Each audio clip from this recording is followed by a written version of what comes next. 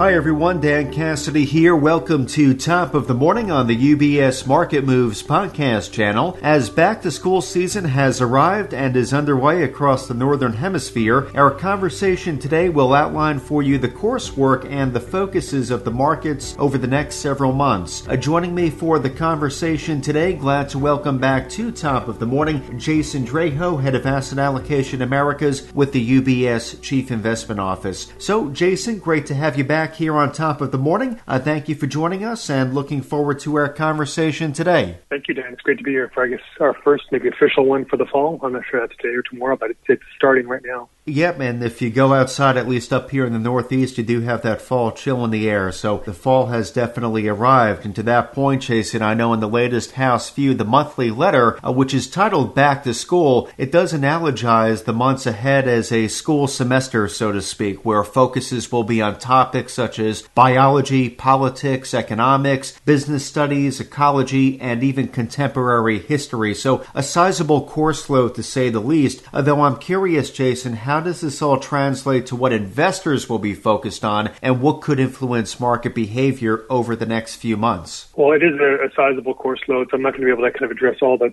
topics in detail right now. And if you look at the price action this morning, it feels like we're already getting a bit of a pop quiz in terms of like what really matters. Because the point of these different topics is to try and address in different ways the key sort of market stories and dynamics that have been relevant for markets for pretty much all of this year, but also, recently and kind of going forward. And from whether that's kind of biology, that's, kind of talking about the pandemic and the COVID situation, politics is to, on the U.S. side, the fiscal negotiations that are taking place, economics is the Fed that's going to meet this week and what they're going to do, the implications for business studies is, as we've seen kind of supply side constraints, like what does it mean for corporate earnings, especially as we head into the third quarter earnings season starting in a few weeks in October. So these are all kind of, relevant, in terms of like what is the overall view. And so we just, think about a few of them. First and foremost is, the pandemic itself, and how much that is either weighing on activity, will continue to weigh on activity. Is it going to get better or worse? What we've seen throughout really the past, year is a gradual sort of improvement, but not without fits and starts where there's been things that have signs of positive development and a bit of a pullback. What we saw certainly in the case of the summer was, rising Delta cases, which have spawned fears of implications for economic activity. We've seen some slowdown in some of the data. So the key question then is will this get better or worse, and what is the outlook for the pandemic itself? And ultimately, I think, we remain relatively comfortable with that, the trend of things getting generally better. And we've already seen that just recently, the number of COVID cases on a daily basis in the U.S. has certainly plateaued. And it's come down a little bit from its highs from about 2 weeks ago. The same thing with hospitalizations. And past waves suggest this trend should continue, at least in the coming weeks. Globally, it's the same story that, the number of cases kind of peaked out in August, and now they've declined, probably more significantly than they've declined in the U.S., but generally that's the direction. Whether there's a possibility for another wave this fall as we get into colder weather, that still remains a risk.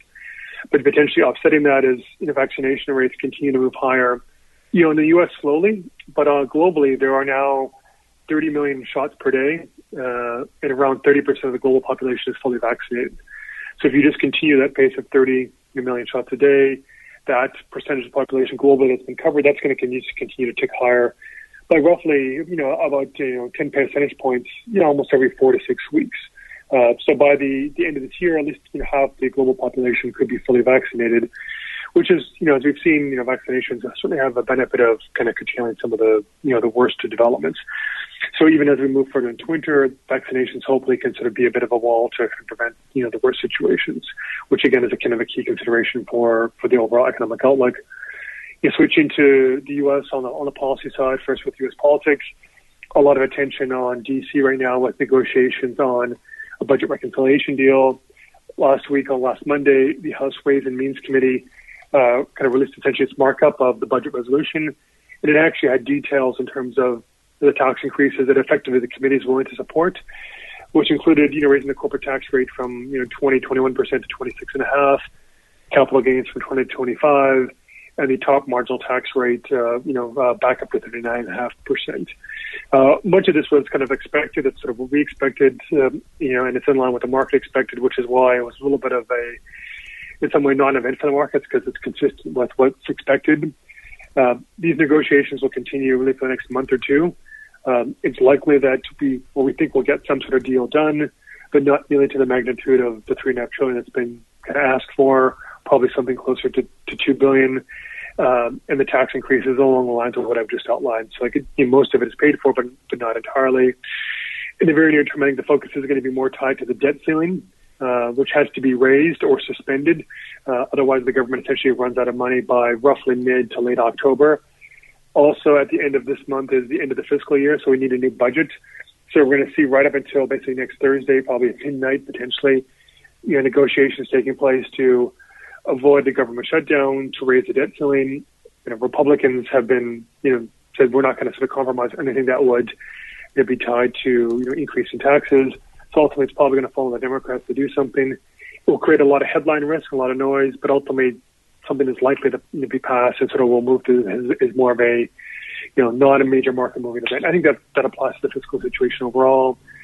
More relevant is the Fed meeting, this week, with a lot of focus on what the Fed might announce in terms of tapering plans. It's likely that they will only give guidance that provided, the recovery continues, then we're ready to start tapering. And so that a formal announcement may occur in November, beginning in December or January. So I think that timing isn't up in the air. It's more a question about, what kind of guidance they might give for when they could raise rates on Wednesday through their dot plot or other kind of communications. There's a little bit of risk the market's concerned when they get into being sort of hawkish on the rate front. So as we get to that risk event, that could again be something that the market's kind of alleviated on. And just thinking about how does it all play in terms of what does it mean for the equity market outlook, concerns about the COVID virus, about impacting supply chains, disruptions to the global economy. That's certainly been also front and center. And one of the reasons why people are a little bit more concerned about the equity outlook, at least in the very near term. But much of this is already anticipated. You could say it's already kind of priced into the markets. And companies, by and large, have good pricing power. Revenue growth is very strong. So much of this, I think, will be, a lot of, again, more kind of headline news versus what is the actual impact on earnings. It's likely to be narrowly targeted to a handful of companies that are most tied to the global supply chain, including companies like materials and industrials. So these are some of the stories kind of covered in the messaging in that letter. I think all of it is just kind of giving more details in terms of why we still remain relatively confident in the overall look. If we look at a kind of more of a 6-month horizon, and even though in very near term, there's definitely some event risks that investors have to pay close attention to. Jason, thank you for taking a few moments there to break that all down for us. Clearly no shortage of focuses, and I know on our prior House View conversation here on Top of the Morning, we did learn about the Chief Investment Office's economic outlook. Growth will remain high in the coming quarters. Can you remind us of the factors that support that view? Well, there's been some concern about growth slowing because we saw definitely data in August that moderated consumer spending seemed to be impacted by the rising Delta variant. So the strength in consumption that economists were forecasting didn't materialize. As a result, starting the end of August or early September, economists started to downgrade quite significantly their third quarter growth forecasts from pretty lofty levels to now something approaching more like the 2 to 3%. But what we're seeing, though, even more recently, just even in the last week, some of the data suggests that slowdown in growth has probably bottomed, and we're likely to see a bit of a reacceleration as we move into the rest of the year. So, for example, retail sales, exceeded expectations. This is August retail sales. That was reported last week. At the same time, some of the regional Federal Reserve banks, including the Philly Fed and also the New York State Empire Manufacturing Index, kind of surprised to the upside.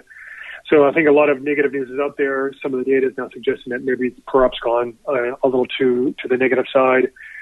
The overall story is that consumers still have a lot of money. They have a lot of built up savings over the past year and a half. The labor market is very strong. We're at a far excess of any prior record in terms of job openings. Companies are reporting difficulties hiring. So we're seeing a very strong labor market. So we're likely to see, job growth be very solid through the rest of this year, which means good income growth. And that's going to support consumer spending. So all that suggests that the overall fundamentals for the economy are still, quite solid.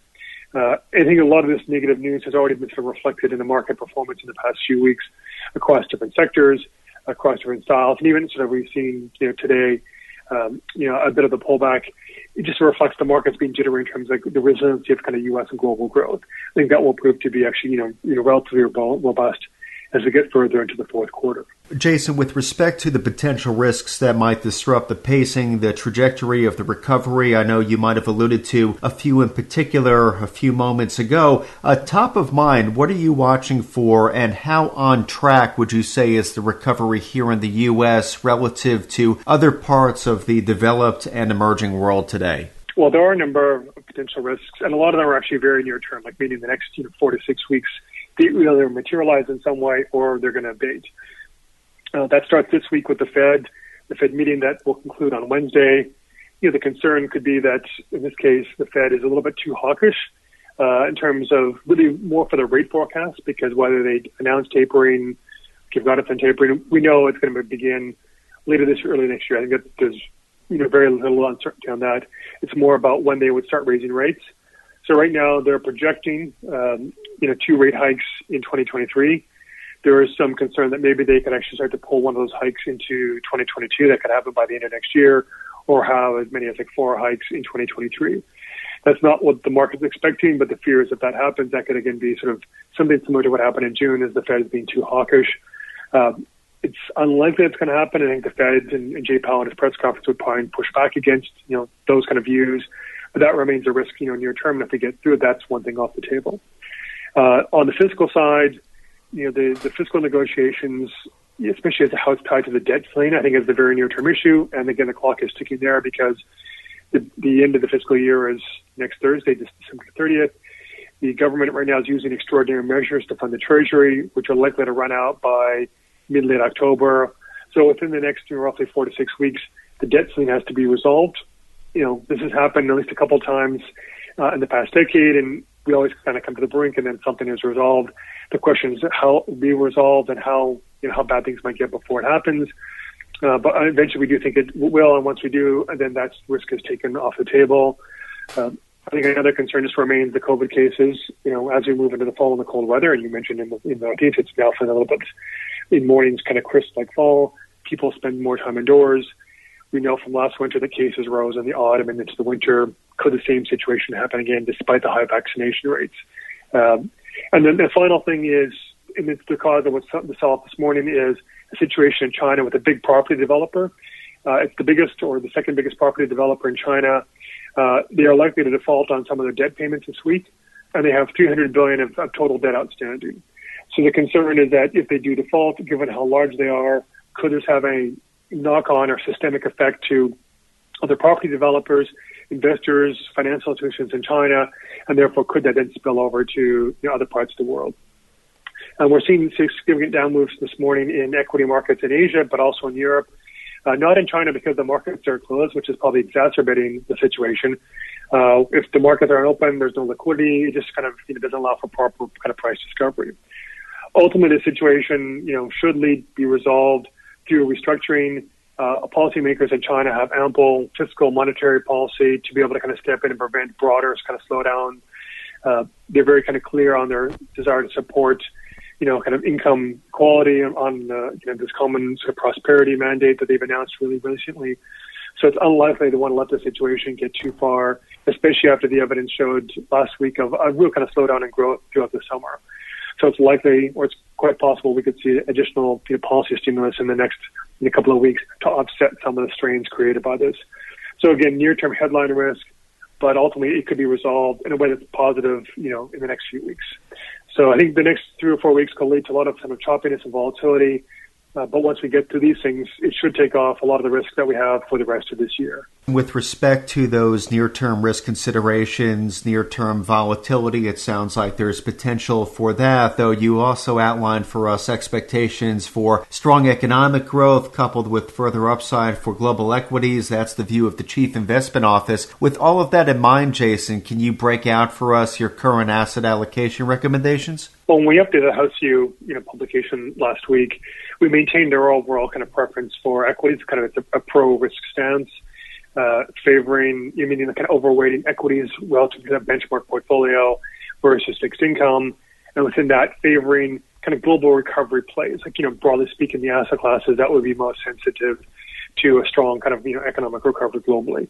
So that includes some cyclical stocks, in sector-wise, financials, energy, discretionary, versus, underwriting some defensive sectors like utilities and staples, favoring value stocks that tend to benefit most when kind of global growth is strong, mid-cap equities, which are, again, a little more economically sensitive to the cycle and sort of a good recovery. Japan has bounced back very strongly in the past 10 days. That's a region we like in developed markets.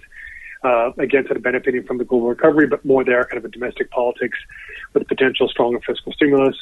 Commodities, as a play of strong recovery in commodity prices, at least in the energy sector, have been rising quite significantly, up of late. So we think that will continue. Now, in the next, again, month or so, some of these headline risks I talk about, this will lead to some volatility, but we think each of them ultimately won't materialize beyond sort of tail risks. And once we get through it, then we have a situation where we have global growth that's kind of reaccelerating. Some of the tail risks need taken off the table this through year end. Rates that are likely to rise at that point in time, which should favor some of the value sectors, including financials, favoring Japanese equities, and been a negative headwind to some of the high growth stocks that also actually benefit from low rates. Another factor is that I think investors have been sort of concerned about September pullback. They've been a little bit more cautious in terms of positioning, buying downside protection. They're not being caught surprised by the fact that we're getting a bit of a pullback, potentially today and this week. Where they are not really positioned for, though, is ultimately a resumption when these risks pass of kind of cyclical stocks, value stocks outperforming for rates going higher. So we think that as that materializes, as that macro environment materializes in the fourth quarter, investors are going to have to kind of chase that rally coming into year end. And we're also seeing, even like last week, investors who are kind of buying the dip. Anytime there's a bit of a sell-off, people are willing to kind of come in and step in and buy. But it'll be interesting to see how this plays out this week after these news about Evergrande. But there's still a lot of kind of cash on the sidelines that could be put to work. And therefore, that's why we think ultimately any pullback is not going to be overly deep or that long. And it's a catalyst for equities and risk assets and cyclical trade ultimately kind of continuing as we move into the year end. And so that's how we're recommending investors kind of be positioned for that. Look through near-term uncertainty, think about the fundamental story for the next 3 to 6 months, and that should kind of play out to be, again, a positive story for risk assets.